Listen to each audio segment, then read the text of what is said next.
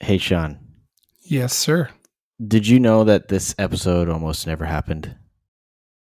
For why? So, I was changing some electrical outlets in one of the rooms in my house.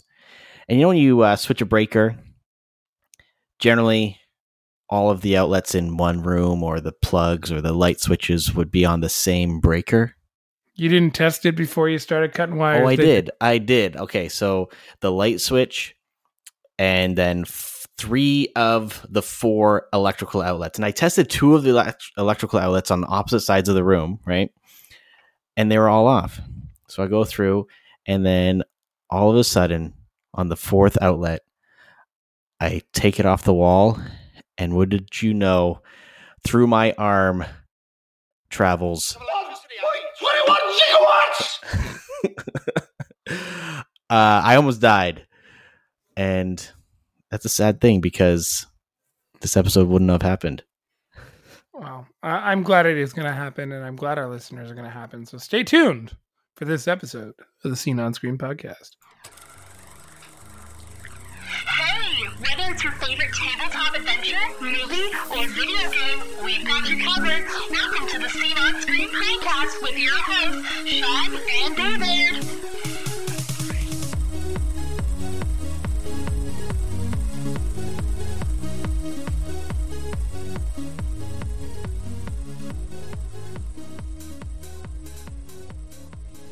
And here I thought we were going to not be able to record because of something I did. Oh my God, it's doing it again. That's twice in a row. It's my fault. It's because I'm I'm filled with electricity. I'm electro right now. Seriously, my arm's still tingly. You should probably get that checked out. It's weird because the plug that was still live was the one directly below the light, and generally when a house or like when a light is installed, like if they're connecting it to an outlet, they'll be connected to one on the same wall or whatnot, right? So when I was testing the outlets, I just made the false assumption that the outlet below the light was on a different or on the same breaker, but apparently it's not. Well, you learned your lesson. Hey, man, at least you're not me right now. We are not even 5 minutes into recording and a half hour into pre-show / getting everything done for the week, and I could be in the biggest food coma. I went to the tasting for our food for our wedding this week. Oh, that's what you were doing. Oh my God, dude. I ate so much food that like it's so weird because they just like they tell you to just share with whoever you're with. Like COVID out the window, doesn't matter. Just share everybody's plates. It's cool. I will tell you, you guys that are coming, that are listening to the show, are in for a treat. There's some very good food. We're still debating on a few things, but like we're pretty locked in. Oh, my God, I could fall asleep right now. That's how much food I had in me. So what you're saying is to come hungry. Much like this episode of the Scene on Screen podcast. Woo. Only on 92.6 The Lake. Yeah, but aside from that, it's been a pretty chill week for us over here. We watched a few things. We've dabbled per se. I haven't done a lot of gaming though. I've been playing a little bit of Brawl Stars on my phone. So mobilely I've been playing some stuff. It's funny, last night I turned on my Xbox and promptly turned it off. I'm like, nobody's online. Just kind of not feeling this. Cool. That's fun. It's spring. Now I just want to do it a lot less. Spring has sprung.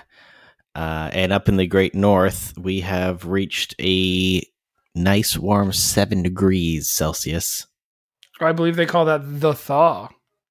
Actually, I can see more of my lawn. You know what? I'm actually really excited for this weekend because Saturday it is supposed to be about 19 or 20 degrees. Yawn, we had that last week. Yes, but if you look at it this way, it'll be a whole 60 degrees warmer than when I arrived here. Wow. That is a good way of looking at it. Yeah.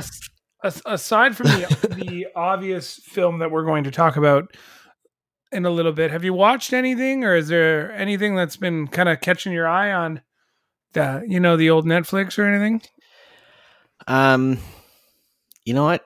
To be totally honest with you, no. I watched some trailers recently. Nice. There's a new one that you might be interested in. It is the true life story of Weird Al Yankovic. I did see that. The Daniel Radcliffe one. Yeah. It's funny because he's ripped in that. And someone on Reddit commented, like, when was Weird Al ever ripped? And then, do you remember the movie UHF? Yes. And there's the parody of Rambo where he's wearing that like muscly suit. So someone just posted a link to Weird Al wearing that muscly suit. See, he's always been ripped. So I don't know. That movie will be interesting. The one thing that I find really curious about that is that it's a Roku original film. Interesting. Did you? I didn't even catch that. No. Yeah. So it'll be, you can stream it free on the Roku app. I guess you could download it on other things other than a Roku player, but I am curious about this because I'm pretty sure a lot of those free streaming services like Roku or Tubi, they only do standard def. So is this movie going to be streamed in high def, or is it going to be low quality? It'll be the quality you expect it to be. But the movie looks interesting. I've been excited for it, ever since I found out like Daniel Radcliffe kind of knew how to rap. It's been kind of like, oh yeah, it's interesting. Yeah, I'm sure you've seen the video of him doing the alphabet aerobics. He's very, very articulate in it. So I'm excited to see where the movie goes. I forget the name of the Mike Myers movie that's coming out. Penta Verde. Yes, that one looks interesting. It's been a while since we've had a Mike Myers movie, right? Right? Yeah. The last one was, what was it? The Love Guru? And that one did not do very well. I think we had something beyond that. What I'm legitimately interested in is the Jurassic World Dominion trailer that dropped. We got old cast and new cast. We've got everything going on. Okay. Watch the Jurassic World Dominion trailer and then take a shot every time someone is shown standing with their hand up, like stretched outwards. Yeah. You'd be drunk by the end of the trailer. It's the one thing that just really kind of stood out to me in that. Like, I'm sure the movie will be entertaining, as stupid as it is. It's just, the whole thing is them just standing with their hands out to calm down a dinosaur. But, okay, hold on.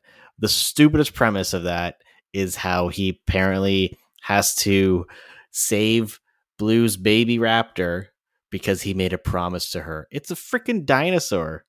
They don't know if you make a promise to them or not.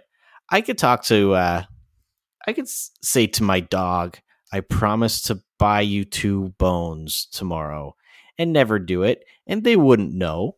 The dog wouldn't care. That's fair. Such a stupid premise. Oh, I think the movie's going to be ass. I really do. But I think it's like, I have to watch it. Yeah. It's cool that they're bringing back the original cast again. Yeah, and I don't know. Do you just feel like they're depending on nostalgia? Oh yeah, 100%. Like, hey, we don't know how else we can sell this movie, so this is how we're going to sell it. Excuse me. Kind of. I feel like it was the same thing with Jurassic Park 3, right? Like, that was a big thing that they were used to sell the third movie, is that they were bringing the original cast back, or at least some of them. So this one's bringing even more of the original cast back. Yeah, they're pulling at your heartstring. Yeah, they're cracking at that dino egg. The dino egg of your heart. What else did I see? I saw another trailer. but I can't think of it now. This week, I don't think there was any other massive trailers, unless I'm mistaken. I think we talked about it last week. Thor: Love and Thunder finally got a trailer. We did. Man, that's gonna bother me. I'm pretty sure there was another trailer that I saw. If it comes to your brain, it comes to your brain. I don't know. There's now you got me all screwed up because I had a plan, I had a thought, now it's gone. Was it the movie Men? Was it? Oh no, The Kids in the Hall. Oh yes, the Amazon trailer. Yeah, okay. Folks from the United States of America who might not necessarily know probably some of the funniest comedy, like sketch comedy ever made. Like, I say some of this stuff is funnier than like SNL and those things. Kids in the Hall was a group. What was a more well-known YouTube one? Whitest Kids You Know? Yeah. Similar to that. So Kids in the Hall was like a sketch comedy group from, I don't know, like a long time ago, 80s, 90s. And the trailer dropped for the new series that's coming on Amazon Prime Video. It looks so funny. And I think I'm going to love this because the trailer just pretty much calls out how everything has to be PC now and you can't do anything to offend anyone. And the trailer looks like it's going to just poke fun at absolutely everything. I cannot wait. That comes out on next Friday, May 13th. So, and then, there was a movie coming out on May 20th that everybody was hyped up for, but I also forgot. Oh, The Rescue Rangers. Yeah, we talked about that last week. How could you forget? Dude, it's been a very long 2 weeks. A very, very long 2 weeks, but it's okay. I did want to talk just a smidgen about the new haul I think Fortnite has over the world. As you know, I have attempted to start playing it again, but I'm not really like, you know what, I gotta play Fortnite every night. Did Disney and Epic Games quietly have a baby together? There's an awful lot of Marvel content in there, and now Obi-Nobi Kenobi's in there. Yeah, well, it's not the first time.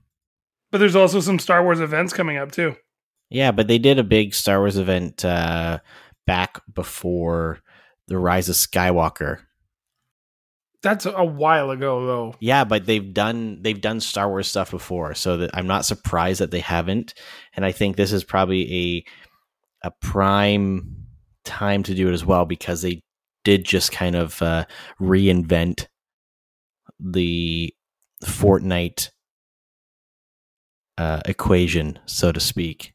It's gone back to its roots, but then in order to entice people to play again, who might not have necessarily been like you and be like, you know what, I'm going to jump back in.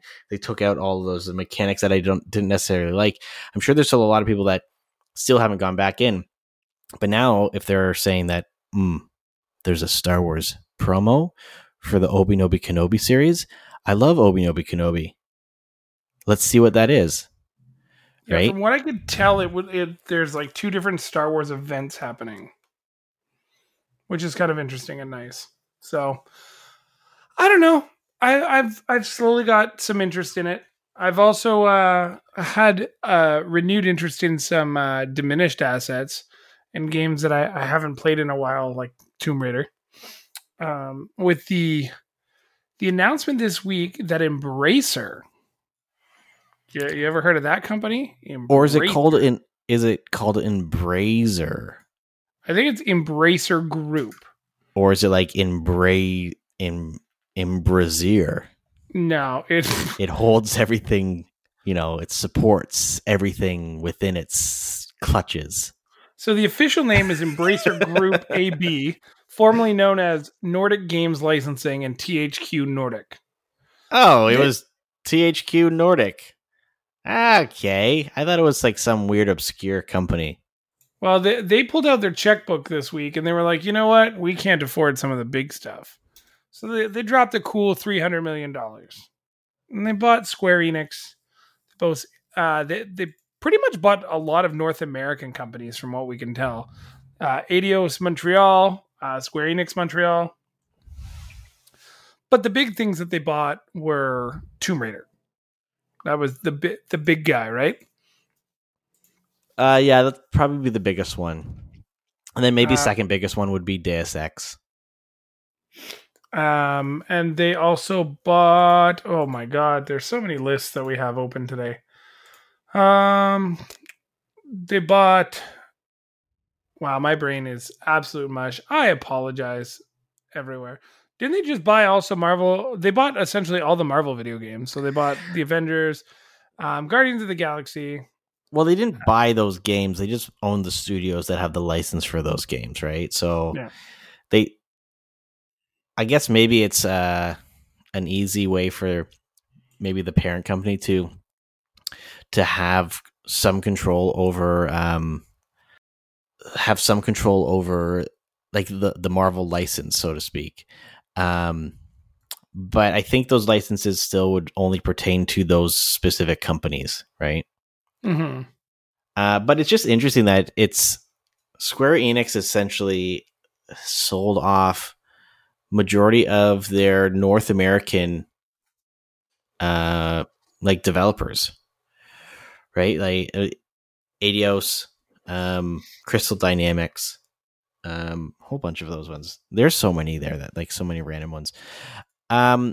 So from my point of view, I think this is kind of a way for Square Enix to focus more of their time and energy on their main content, like their Final Fantasy RPG kind of niche industry.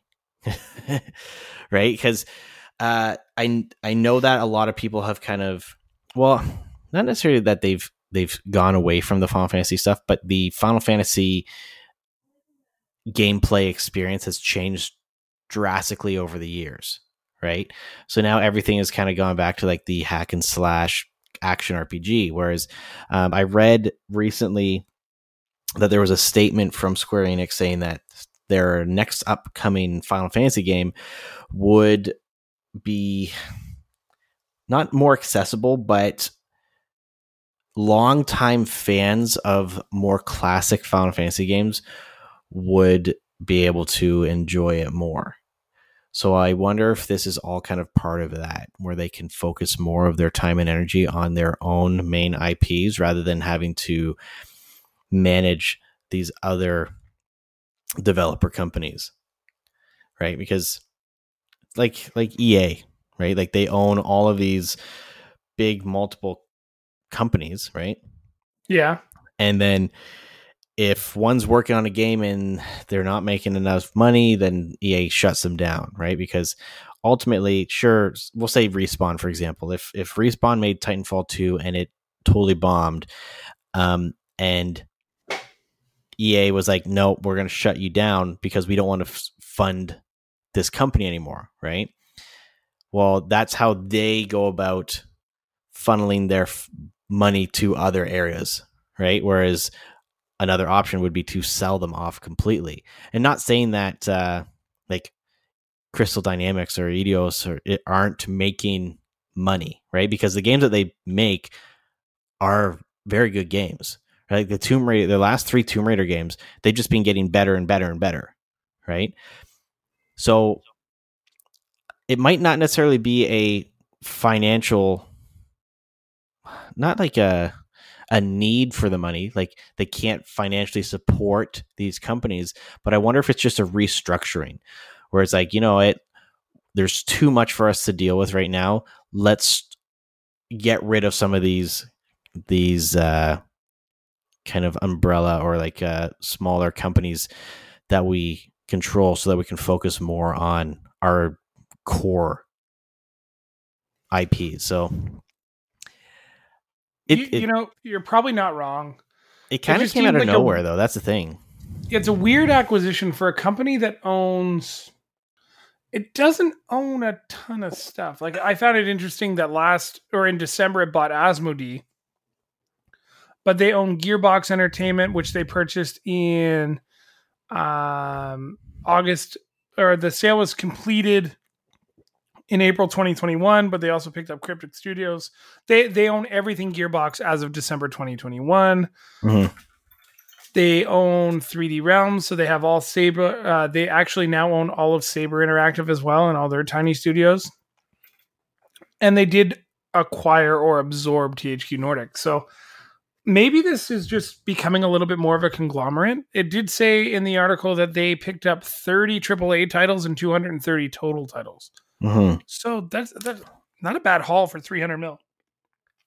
No, But- and the thing is, like, if they're big enough to purchase all these studios, then I think they might be too big for the likes of Sony or Microsoft to justifiably purchase them.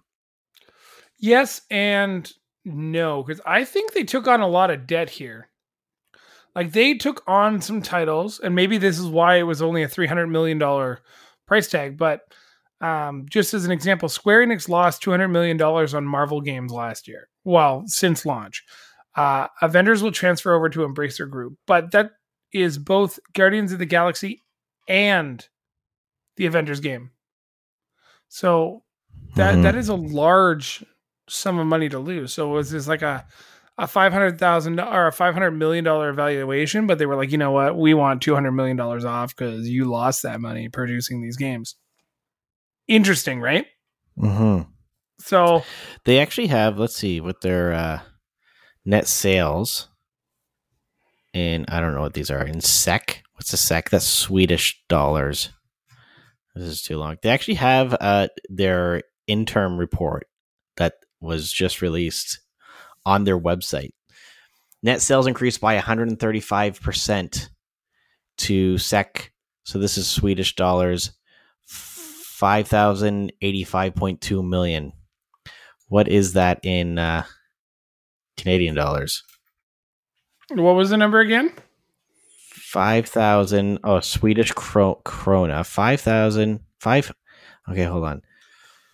That's why do they do that? That's like 5.85 $1 million. That's like 666,607,000. So they increased a fairly significant amount. Net sales for business area games increased by 170. Like they're doing well actually. Total number of games development projects increased by 44% to 216. Total headcount, their headcount increased by 6. Like, so the company, from based off of these numbers, it doesn't look like it's doing poorly. So the thing is maybe it did acquire a significant amount of debt. Who knows? We'll never know the details unless they release it in a report like this.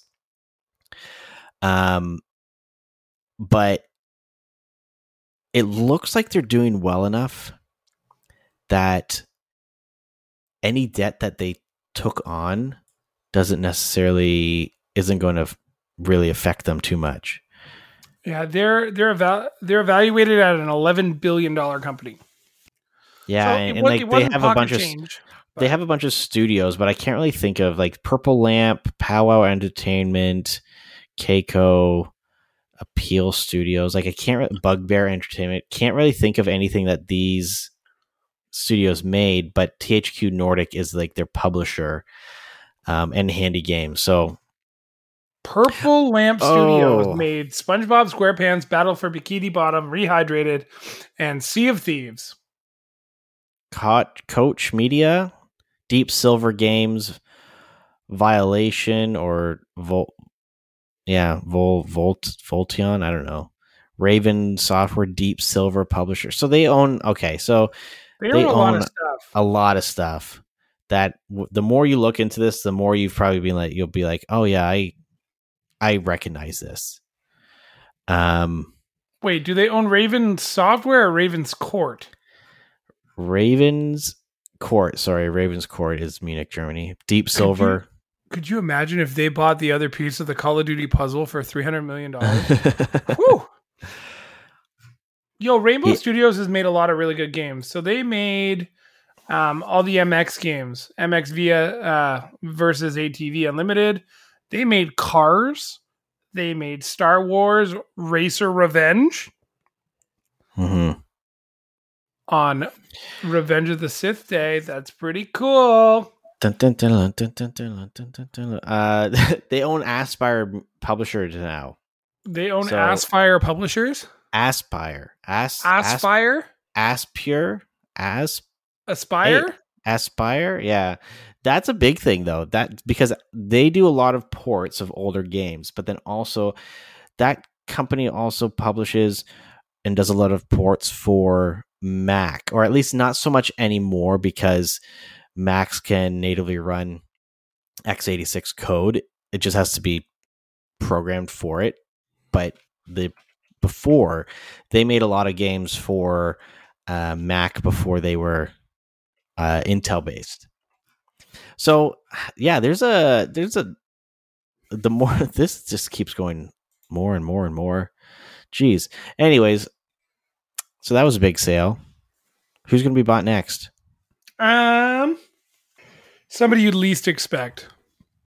I don't know. The hopes would be EA gets bought by somebody who cares. You know what? That'd be the day. The day that EA is purchased is the day that I willingly listen to country music. Before we get into our next topic, I forgot about a trailer I saw the other day. It was launched about a month ago, but I wanted to know if you've seen it. Do you know Cities Skylines is coming to Oculus or MetaQuest 2 as Cities VR? Really? Yeah. That's cool. Coming spring 2022. I don't think it's launched yet, but I want to play it. I want What do to we play s- it all up in my how- face. How do you do that? Well, it's going to be like a 3D world builder. Interesting. That's cool. Yeah, I saw that trailer the other day and I forgot to send it to you, and I was like, "Wow, this is quite incroyable." Now, what we're really here to talk about is Doctor Strange. So sit your butts down. I'm about to spoil the whole thing. Carl did it from The Walking Dead. Just kidding. We are not going to talk about Doctor Strange because it's not fair. David hasn't seen it yet. Only I have seen it. And I've got a bunch of mixed reactions, some positive, a little bit of negative, but overall, I can't wait to share it next week, along with our highly anticipated breakdown of Moon Knight and what we thought. I don't even want to talk about it right now because I'm so excited. I want everybody to have a chance to watch it. I understand that like this week is especially crazy because, you know, Moon Knight, then Doctor Strange. But I can't wait to talk about it and get everybody's thoughts. I loved it. I thought it was great. Yeah, Moon Knight was probably the first one since Loki that I wouldn't say that it had my interest as much as Loki did, but it kept me interested enough that I wanted to watch the next episode. Like I wasn't struggling or forcing myself to watch it like Nighthawk. Was it Nighthawk? Who's Captain Captain Hawk? Captain America and the Winter Soldier. No, not that one. The one The with one- the bow and arrow guy. Oh, Hawkeye. Hawkeye, that's right. You need to retire, dude. Hawkeye and actually Captain Winter Soldier America. That one was just kind of like, okay, we're watching it because it was the new thing to watch, right? You felt obligated to. But Moon Knight, I think part of what made Moon Knight so interesting is that it was a character that they hadn't done before, right? So there was no real history on screen or anything like that. And the story was interesting enough that they, like I said, kept you wanting to watch the next one because they left it with, they gave you just enough answers, but then left just enough questions to keep you watching. But we'll talk about that next week once more people have had a chance to finish it. Yes. Now, what we can talk about this week is Vengeance, a tale of the Batman. It's a romantic little tale about this vampire who's turned into a bat, and he's the caped crusader of Gotham City. And Wait, I'm just trying to see if David's paying attention. We watched different movies. I thought it was a bat that turned into a man. Oh, it's Man-Bat. He turns. Yeah, so- he goes into this man goes into a machine that transports him to another machine, and there's a bat inside of it, and then he gets the bat DNA in his body, and then he slowly turns into a bat. Yes. So for those who haven't figured out our terrible explanations of these movies, we are talking about The Batman starring Robert Pattinson and Zoe Kravitz. And spoilers ahead, if you don't want to hear it, movie's been out for 3 months, guys. Yeah. You know the drill. So we both watched it this weekend, and I'm very curious of your thoughts. Well, Sean, here are my thoughts. It wasn't bad. Like that tweet you saw? The greatest cinematic masterpiece of all time? I would say it's far from the greatest cinematic masterpiece of all time. That still goes to Wonder Woman 1984. It wasn't like a horrible movie. I felt that some parts of it did drag on a little bit. The intro, or like not the intro, but like the beginning part of it was kind of slow because I felt like they milked a lot of like the slow-mo shots and of him walking and stuff like that. But I think they did a pretty good job at introducing the character without having to go too much on the origin story again, right? Like he's already established as the guy to be afraid of at night, you know, like everyone knows of the Batman and who he is. And he's this like mysterious figure that bad guys are afraid of. Yes. Now I didn't mind the whole slow burn Ave Maria thing. And like when we were sitting there, we were watching, we were like, do we have to see Thomas and Martha Wayne die again? Because that's what we immediately thought was going to happen the way the movie started off. Mm-hmm. But like 10 minutes into the movie, they already kind of like, they set up something and then it never happened. Like that whole, what were they calling the druggies that were called droppers, right? Yeah. Those guys like, jumping the dude at the monorail or the train terminal, right? Mm-hmm. And the kid has half his face painted, and you're like, oh my god, that's gonna be like the lieutenant, like Gordon's son, because you're immediately looking at it like, oh, this one they made not Commissioner Gordon yet, but Lieutenant Gordon. Some people were a little upset that he was cast as an African American. I actually thought he did a wonderful job. He might have been probably one of the best parts of the movie. I think he himself made the story feel different, right? Because like we're so used to seeing the same types of characters cast for the same roles, right? So this just having a different, you know, a person of color play Lieutenant Gordon made it so that you're like, okay, you know what? This is a new take on this character. And they didn't make a big deal about it, right? Like it wasn't like some movies where it's like, oh, hey, big deal. Like so-and-so is being played by this person. And then it feels like they really milk that, because honestly, I didn't even realize until watching the movie that Commissioner Gordon was a person of color. And, it didn't bother, like it didn't affect the film at all, and I think he did a great job. He's, totally. I knew that from the trailer. So foreshadowing, the kid that they showed where his face was half painted, and they wanted him to like commit that crime. Did you not think that was his son? No, because at the time I didn't realize that. No. My big thing, and like I waited for the payoff the entire movie. What is the connection? Why were they so focused on this kid? Right? There was nothing, and they just abandoned it. I think maybe they had like other plans, and it was like a subplot that just never came to fruition. But why would you set something up like that? Well, I think it was more for the buildup of the intro, like how they were showing that he was this figure to be scared of it. And that kid was going down a path, but then after seeing the Batman in the flesh and how he beat the shit out of everyone, it kind of, well, you would hope, because we didn't see it, but change his mind on that path that he was going down, right? He was scared straight. Yes. The I will say even that montage though was really well done. So that whole montage of like the different people committing crimes and the bat signal up in the air and nobody really knowing if Batman was coming after them, I thought was really very well done. And if we're also talking about like the things that made the movie great, cinematography was A1. I thought the shot selection was great. The clarity of the shots, like, I know the joke is always like crime only happens in Gotham City when it's raining or when the camera's tilted on an angle. But did you not feel that rain like with some of those swooping shots over the city? Like, it looked, I don't know. I'm a person that really likes rainy days.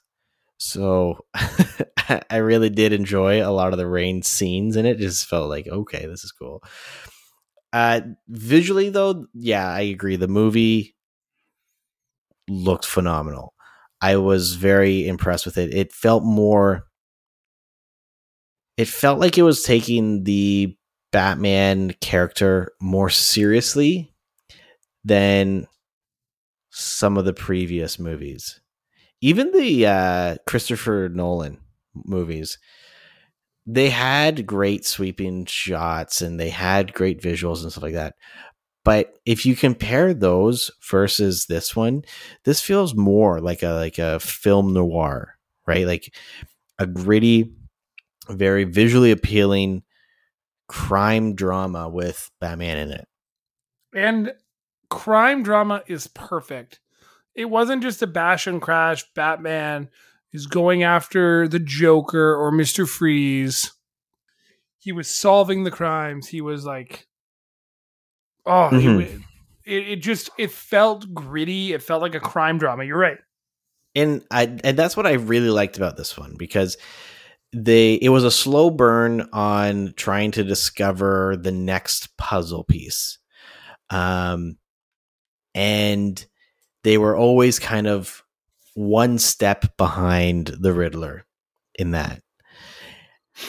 And the way that they kind of discovered the answers to these riddles and these clues and the next step, it was more brain power than technology power, right? Like, granted, yes, they did have the computer that kind of isolated certain letters and stuff like that to find like a weird message for Bruce, right? But overall, though, all of the puzzles were them figuring them out. So it really showed that Bruce Wayne was a very smart, like a very intelligent person who is quite possibly the world's greatest detective, right? Was the Batcave also just a decommissioned train station? Yeah, I don't really understand where that was, because like, yeah, it was not really outside of anywhere, and he just kind of, went down in the subway, which is kind of cool though, because it kind of shows that he's still in the thick of it. Like, he's still right in the downtown core of Gotham, which would explain why he can kind of come and go as quickly as he does, right? Because in previous Batman movies and series and TV shows and stuff like that, he's always lived in like a big ass mansion, outside of Gotham City. So when he needs to be called to go somewhere, he's got to take transit, right? So it didn't really make much sense that he's always in Gotham right away when he lives so far away. So that was kind of an interesting take on the whole thing. Yeah, the fact that he was in like a high rise versus like Wayne Manor was also something huge, right? Because every movie he's always been in like this manor that you had to drive way off into the distance to get to. And this one he was just taking a turn off the subway station. Yeah, so I thought that was pretty cool. I think. What didn't you like? Oh well, are we going to get there just yet? Or if you want. What was your favorite scene? Oof. There was two scenes that I really liked. If I can answer with two. Sure. So the scene where he realizes the bomb, like he is going to be the next victim, Bruce Wayne will be, and how they shot the bomb going off, and how they made mention to that, like he was far too late, like it happened an hour ago, but he couldn't get through. And he was rushing, and when he finally like crested the hill, he was able to see Wayne Tower on fire. And that was, I thought, beautifully done. It was very well done. I thought the timing and urgency, because it made the movie pick up speed in the urgency area. The second scene that I thought was phenomenal looking was when he goes through the roof of Gotham Square Garden. Just the explosion, him finally gliding down in a bat suit that doesn't look like some terrible CGI weird bat suit, going into battle, I thought was really, really well done. Those were my two favorite scenes. Yes. So I am right there with you on that first one. I thought that really showed, especially when he's in the Batmobile and he's driving and like he's like screaming, right? And he's like so upset that he can't get a hold of Alfred, right? But you can't hear him scream. Like it just was a lot more intense than just like, oh my God, I didn't get home in time and now Alfred blew up. Shmeh. That we was talk about cool. how the Batmobile was just a muscle car with a massive engine.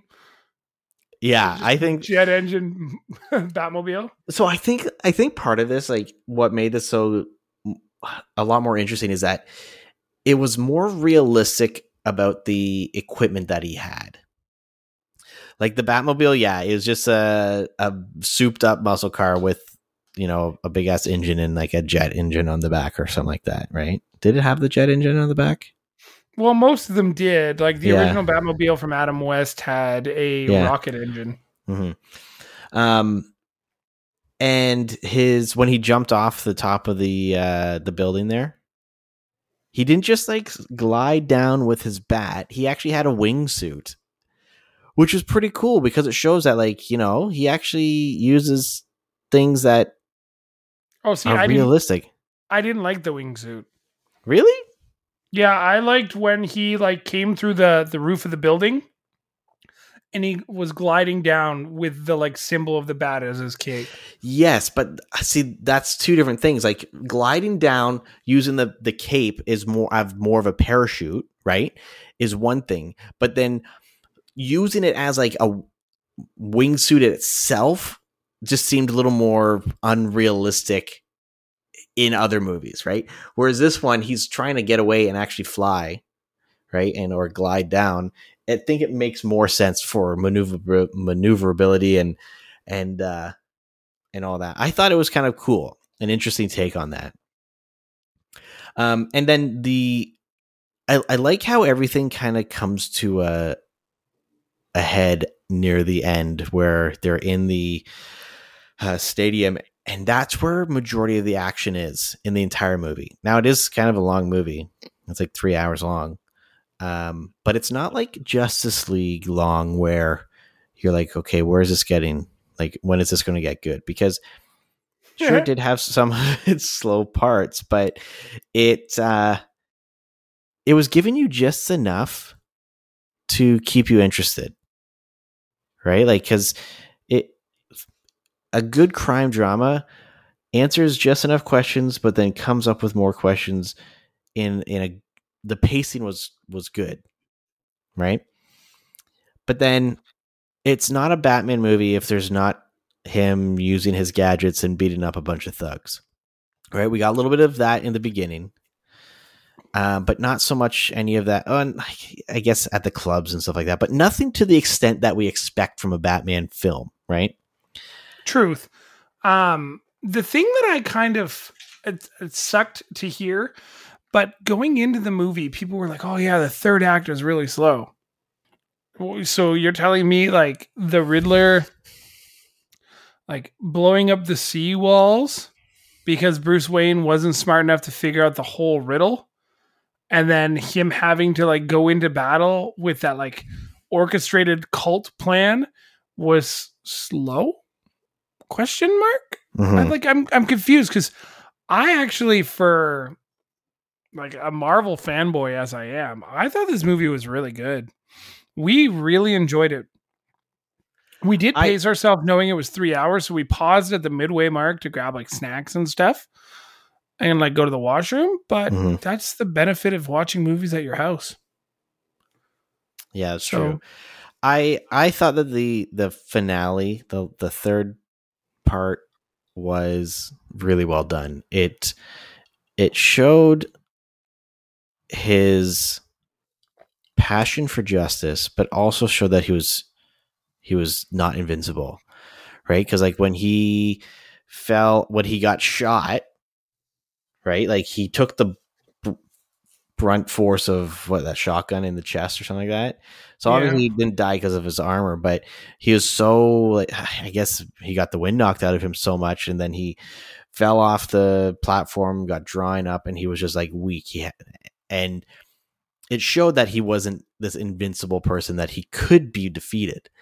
And then he really, the only way that he could win is by giving himself a shot of what I would assume is adrenaline, but it was bright green. So I think it's safe to assume that that's the stuff that Bane guy uses.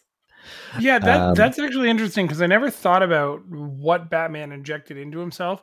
I thought it was either adrenaline or it could have been some sort of kryptonite, but like, how would he be aware? Mm-hmm.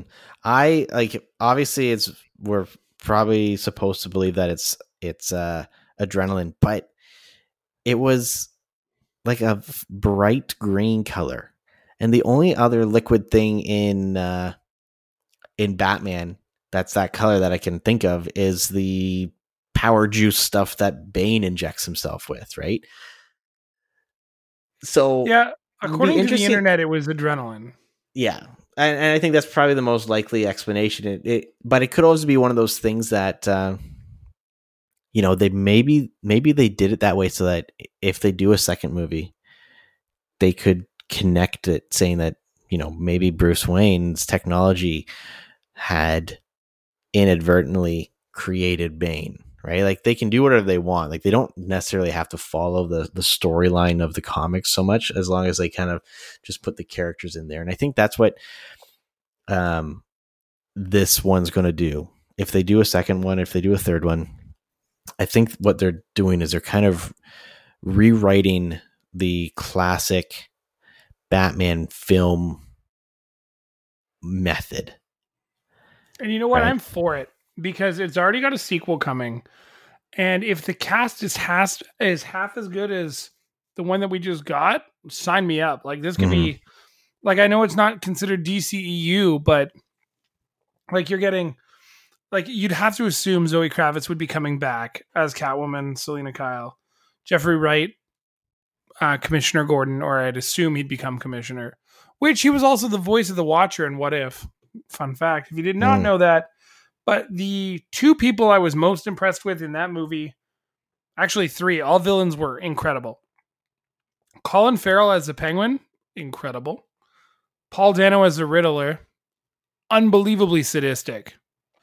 But John Turturro as Carmine Falcone, my God, he played a mobster hitman so well. Mm-hmm. Did you ever play? Now, near the end of the movie, I was like, okay, this movie has a lot of parallels between something I've watched or seen already. Did you ever play the Telltale Games Batman, like the first Batman game that they made? I didn't, but it reminded me a lot of Arkham Cities. So, the story in the Batman seems to be very similar in aspects to the story of the Telltale Batman, where it's like the Wayne um, the Wayne family was funding. I don't know if it was an orphanage, but it was like the mental hospital in that one. There was like a lot of kind of things with the Falcone family, and Penguin was in there. There was that whole love thing with Catwoman, the whole conversation at the end of the movie with her trying to convince him to go away with him. Like there's a lot of parallels between the two, which I didn't hate, but at the same time, it was like, okay.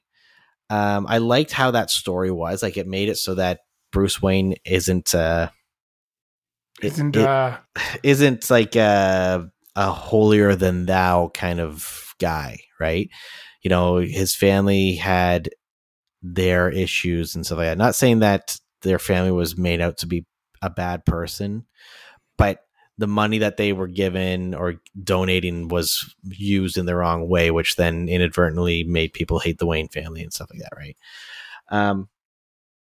Overall, good movie, but there are some things that we disliked. I would have liked to see Bruce Wayne's story finish, or at least continue and reconcile some of the things with Gotham City. Especially with the new mayor kind of taking over, you had an opportunity, especially with that conversation that happens at the funeral, right? You have that opportunity to be like, hey, we're gonna make Bruce a person of the people, kind of like when he was in Batman versus Superman, right? But the whole conflict with the Riddler in Batman versus Superman was the fact that he was fired from Wayne Enterprises, which is why he was all like salty, right? And that's right. Went on this insane vengeance. Or did the Riddler actually do anything in Batman versus Superman, or did they just tease it? Was the Riddler in Batman versus Superman? Wasn't he, or was that the Batman Forever where that was Batman Forever with that was Batman Forever. Oh, with Clooney. That's the Clooney one. Yeah. Damn. With what's his name? There's too many Batmen. Yeah. That was the nipple Batman era. So, if you could have changed one thing about the movie, I already said that, like finishing Bruce Wayne's story, or at least making Bruce Wayne's story a little bit more feasible, would have been a good start. What would you do? Catwoman's stupid fucking mask. Wait, she had a stupid fucking mask? It was the stupidest thing in that entire movie. What? You couldn't tell it was her? Oh, no. She literally cut a hole out of a toque and was like, I'm going to wear this like an idiot. Honestly, like all of the costumes and everything, the set designs, all of that stuff looked great. And then somewhere, someone thought that using a toque with the hole cut out halfway through it and then wearing it so that a bottom strip covers her nose was a good mask for Catwoman. It doesn't make any sense. Like they showed the fact that, like, sure, they wanted you to believe that she was, you know, not very well off and lived in kind of like a slummy area and stuff like that. And sure, like she had an apartment in a dingy building. But when Batman was spying on her, we see her closet filled with all of her gadgets and equipment and stuff like that. She's got a fancy, well-made leather suit. You know, she's well-trained. Got that from the strip club. Maybe, but still. You'd think that if she can have like a dozen different wigs, she could get a better mask of sorts. It just felt like it did not fit in. It just looked really cheap. It's like they forgot that in the budget, and they're like, "Oh shit! Send the intern to go get something and come up with something real quick." You send the intern for chips, and they come back with Walmart brand. Yeah, you were supposed to get Lay's. I don't know. My final thought on that as well, just because like I thought some of her story was a little hastily done. Mm-hmm. The whole, oh, hey, dad. And then she just like pulls out the gun. Like, you telling me he had no idea whatsoever based based solely off the conversation you have earlier, where it's like, how do you know Falcone? Oh, well, like clearly you had a personal relationship with the dude and he was well aware of that. So like, how did that just escape? I don't know. Bad writing. What would you give it out of 10? Out of 10, I would give it a solid 8. Nice. I was going to give it 7.5 batarangs out of 10. Oh yeah, I guess I wasn't going in halves. I was just going to be straight up full batarangs, because why throw half a batarang when you could well, that's a tongue twister. Why throw half a batarang when you can throw a full batarang? All right. So we have one topic left. It's an important one. We're getting into it. You ready? Yes, sir.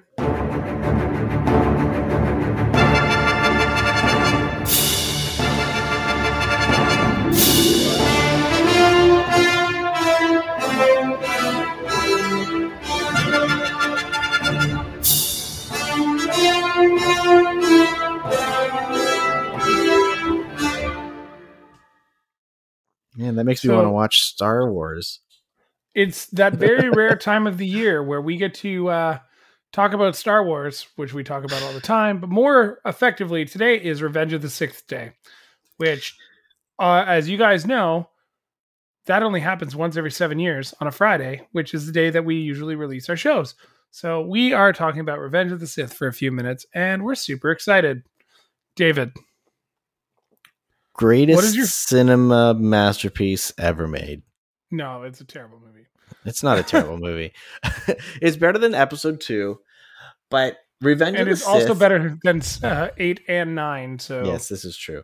Revenge of the Sith is one of those movies that I think really brought together a whole generation of Star Wars content, because between Episode 2 and Episode 3, we had so much more content that was made that really expanded the Star Wars universe. Like Episode 1, sure, like introduced a whole bunch of new things, right? But it was during that time period between Attack of the Clones and Revenge of the Sith that we got the Clone Wars TV show, right? Which 7 seasons really expanded the Star Wars universe and connected the two films. And by itself, I would say Revenge of the Sith is obviously it's not a great movie, but I think it's one of those movies out of all the Star Wars films that if I had to pick one, I would probably watch that one, because that battle scene at the end with, against Obi-Wan Kenobi, as silly as some of the choreography, choreography is done, it is a great battle system or battle scene. The music is top notch. It's just great. I'd agree. Now, out of all the Star Wars films I saw in theaters, this one's probably still my favorite to see in theaters. I don't know, there was something about it. It was like, this was high school, right? Mm-hmm. So it was like still when, like, you're seeing a lot of movies with like large groups of friends. So it was probably one of the last like Star Wars movies I saw with a large group. Mm-hmm. That feeling, that anticipation of waiting, the KFC bucket with your favorite Star Wars characters before the movie, Yeah, and you had to line up hours in advance just so that you know that you get a good seat. I remember watching, I'm pretty sure it was Spider-Man 2 on somebody's PSP while we were waiting for Revenge of the Sith. I'm pretty sure that was that movie we watched that. Huh. On the PSP, right? On that PSP, those UHDs. Fun fact, I've seen Revenge of the Sith 3 times in theaters, and twice were 5 years ago. Twice was within the last 10 years. Yeah. That movie does look great on the big screen for sure. I know you're not there yet in Clone Wars, but the last, I guess, well, season 7, really the last season of Clone Wars, primarily the last half of it, takes place at the exact same time as the events of episode 3.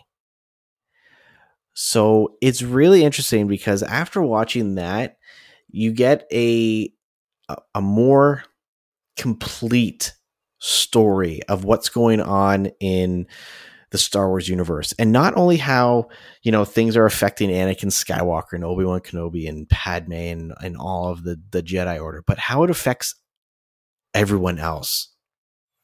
I know that someone on Reddit was doing a multi-hour special edition cut where they were cutting the last few episodes of Clone Wars into Star Wars Episode 3. Oh, that's interesting. Where they actually go back and forth, because there's, without spoiling it, because you need to watch it, but there's parts where they are in Clone Wars talking about events that are taking place at the exact same time in Revenge of the Sith. And it's just like, oh my God, like you've seen that side of it, and now you're learning what the other side of things is. It's like, oh, if only something had done, like they'd done something differently, right? Like the events could have changed, right? So I think, like I said earlier, I think this one has brought so much to the Star Wars universe. And, well, Jedi Fallen Order. That takes place within months after Revenge of the Sith. Right? So, yeah. The Obi-Wan Kenobi series, that takes place shortly after episode 3. Will that come out finally? Holy crap. I know, right? So I don't know. Revenge of the Sith is probably one of my top 3 Star Wars movies. Number 1 would be Empire Strikes Back. Number 2, Revenge of the Sith. And I know it's corny and old and outdated, but my number 3 movie is Star Wars Episode 1. Over Return? Interesting. Yeah, you know what? Return of the Jedi, I'll watch it. It has its good parts. Like the first half of the movie is pretty good, but then once they get to Endor and all the Ewoks and stuff like that, it just kind of meh. Yeah, you remember the Ewoks? I remember the Ewoks. Yeah. But we're also going to talk about some of our favorite Star Wars games. Well, I was going to ask you what your absolute favorite part of Revenge of the Sith was first, but absolute favorite part of Revenge of the Sith, that would be the final battle. Of course, who doesn't love watching Anakin and Obi-Wan Kenobi go at it? Are you sure it's not the part where Anakin goes completely unhinged and loses it on a daycare? Well, like that's a given, you know. That's Childbuster 3000. Well, which one? Because does he? Oh no, he kills the Tusken Raiders in episode 2. They're not called Tusken Raiders at that time. They are called Sand People. Well, actually, they are called Tusken Raiders because in episode 1, during the pod race, and they're shooting, they say, "Oh, a bunch of Tusken Raiders camping out on the sand dune." All right, calm down, Chewbacca. That wasn't true. All right, quickly before we go, what are some of your favorite Star Wars games? Okay. Hands down, I would say Star Wars Episode 1 Racer. Played the shit out of that game on N64. I remember getting it for Christmas. No, man, I 100% of that game. So that, good. Folks, means it's a good enough game that it's short enough for David to play and complete. Well, no, it's still a fairly long game. I just had more time on my hands and a bigger attention span back then for the same game. Star Wars Jedi Knight 2. The Jedi Knight games are just great, and I wish, and I know a lot of people are on the same page, I wish they would bring Kyle Katarn into the like cinematic universe. He's such a cool character. He's kind of like a gray Jedi. Like he's a forced user. He was learning to become a Jedi and then kind of left the Jedi Order. So he's kind of he's like Ahsoka in a sense, where he can use the Force. He knows how to use a lightsaber, but he's not traditionally a Jedi. Good old Ahsoka Tano. Yeah, and then there's so many other games, but I would say if I had to play any other game, it would definitely be Jedi Fallen Order. Man, if we don't see Cal Kestis soon, and like I think we might get him in Obi-Wan. I have this feeling, and it could be a good feeling, it could be a bad feeling. Yeah, because I heard rumors that they had cast the voice actor. The guy who played Jerome in Gotham? Is that him? I don't know. Yeah. They cast him again, but I don't know if it would be, obviously they would cast him again for Jedi Fallen Order 2, but I heard that there was some more stuff that they were doing. So that could be kind of interesting, because then that would directly connect the video game to the Star Wars like cinema, and it would open up for a whole other series as well, which would be pretty cool. It'd be really cool, especially if it was to follow kind of Jedi Fallen Order. I think the story for Jedi is very good. I'm a big super sucker fan for the Lego Star Wars. Not even the one that just came out, because like we played the shit out of the first 6 volumes when we were in college, right? Like, yeah, the OG. The OGs, and then they added 3 more movies to it. Well, technically 5, but who's really counting? Yeah. Battlefront 2 has a sore sweet spot with me. It pissed a lot of people off, and nobody really plays it anymore, and it's just too bad because you're just playing droid bots.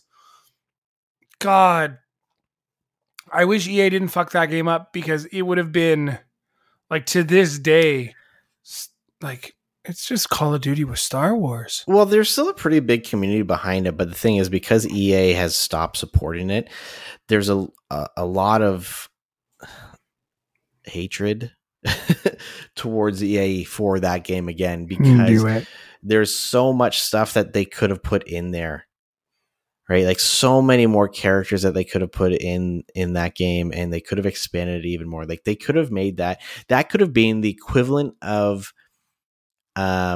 Rainbow Six Siege for EA. By that I mean for content wise. Okay. Right? Like Rainbow Six Siege, like they're still making content for it. Like they had released content for years after release. And EA, yeah, they supported the game. They had to essentially recreate the game after the backlash that it got when they released it. But they got to the point where they kind of released what they said that they were going to, and then that was it. But the Star Wars universe is so big that they could have added so much more stuff to it. And it's unlikely that we get a Battlefront 3. But even then, by that point, it's like, should this is just going to be a money grab, because they could have just added this stuff to Battlefront 2. Yeah. It's like, it's one of those games that I have a very love-hate relationship for, because it's so easy to get immersed into it. But also, like, do you have 20 minutes to wait for a lobby? You know? Yeah, the loading times are pretty darn bad. Now, the only other game I wanted to touch on, which I didn't play a lot of, I thought it was a really cool concept at the time, was Star Wars Empire at War. Oh, that was a good one. The top-down RTS? Yeah. It's like, I know other games have tried it. Halo is probably the best version that's not like Dune or Command and Conquer, but it tried. I think it does some things very, very well. The charm of Star Wars is there as well. It would just, you need like a full out top-down RTS in current day Star Wars. Mm-hmm. Can you imagine taking over Hoth in an area control strategy like that? Oh, let's go. Yeah. Fun fact, there is a community mod for Star Wars Empire at War. And they just released, it's called Empire at War Remake 4.0, the grand update. The 4.0 update is a total overhaul of the entire game, leaving nothing untouched. Forget everything you know about vanilla and the previous versions of the remake because it's a whole new beast. There's so much stuff. New maps, new minor factions, new economies, CG, AI, or Galactic Conquest AI overhaul. Like, there's so much stuff. New UI, battle changes. Like, the community behind Empire at War is still pretty big. Obviously the game is dated, but it's one of those like 3D RTS games, right? And you can zoom in into the battlefield, and yeah, I'm going to be downloading this. They literally released this like a month ago. Yeah, I saw it. That's why it reinvigorated my brain. Oh my god! You know what? I'm going to be downloading this game, loading up Steam, and installing this after we record this episode. Nice. Well, I will not be doing that. I will be. I don't know what I'll be doing yet, but it won't be that. I will say that I'm very excited that we've hit another Star Wars month and a few short weeks away from Obi-Nobi Kenobi, which is excited. I heard through the grapevine that we have another exciting Cash or Crap coming up this month with our friend Max. We have a lot on the go this month, and I'm really excited, and we want to know what you guys think. What are your favorite Star Wars games, and what's your favorite part of Revenge of the Sith? Mine really depends on what mood I'm in. But of course, actually, the Boba Fett stuff's pretty good at the end of the movie. In Revenge of the Sith? I'm making it up. Oh, okay. Well, we obviously know the best parts of Revenge of the Sith. It's when Anakin's legs get burnt off. Well, no, his skin gets burnt off. His legs get cut off. All right, guys. Well, that is it for this one. Please check us out on all your favorite podcatchers because you're already listening to us, and find us on socials. For myself and David. He's so cool. Thank you for listening, and we'll catch you on the next episode of the Scene on Screen podcast.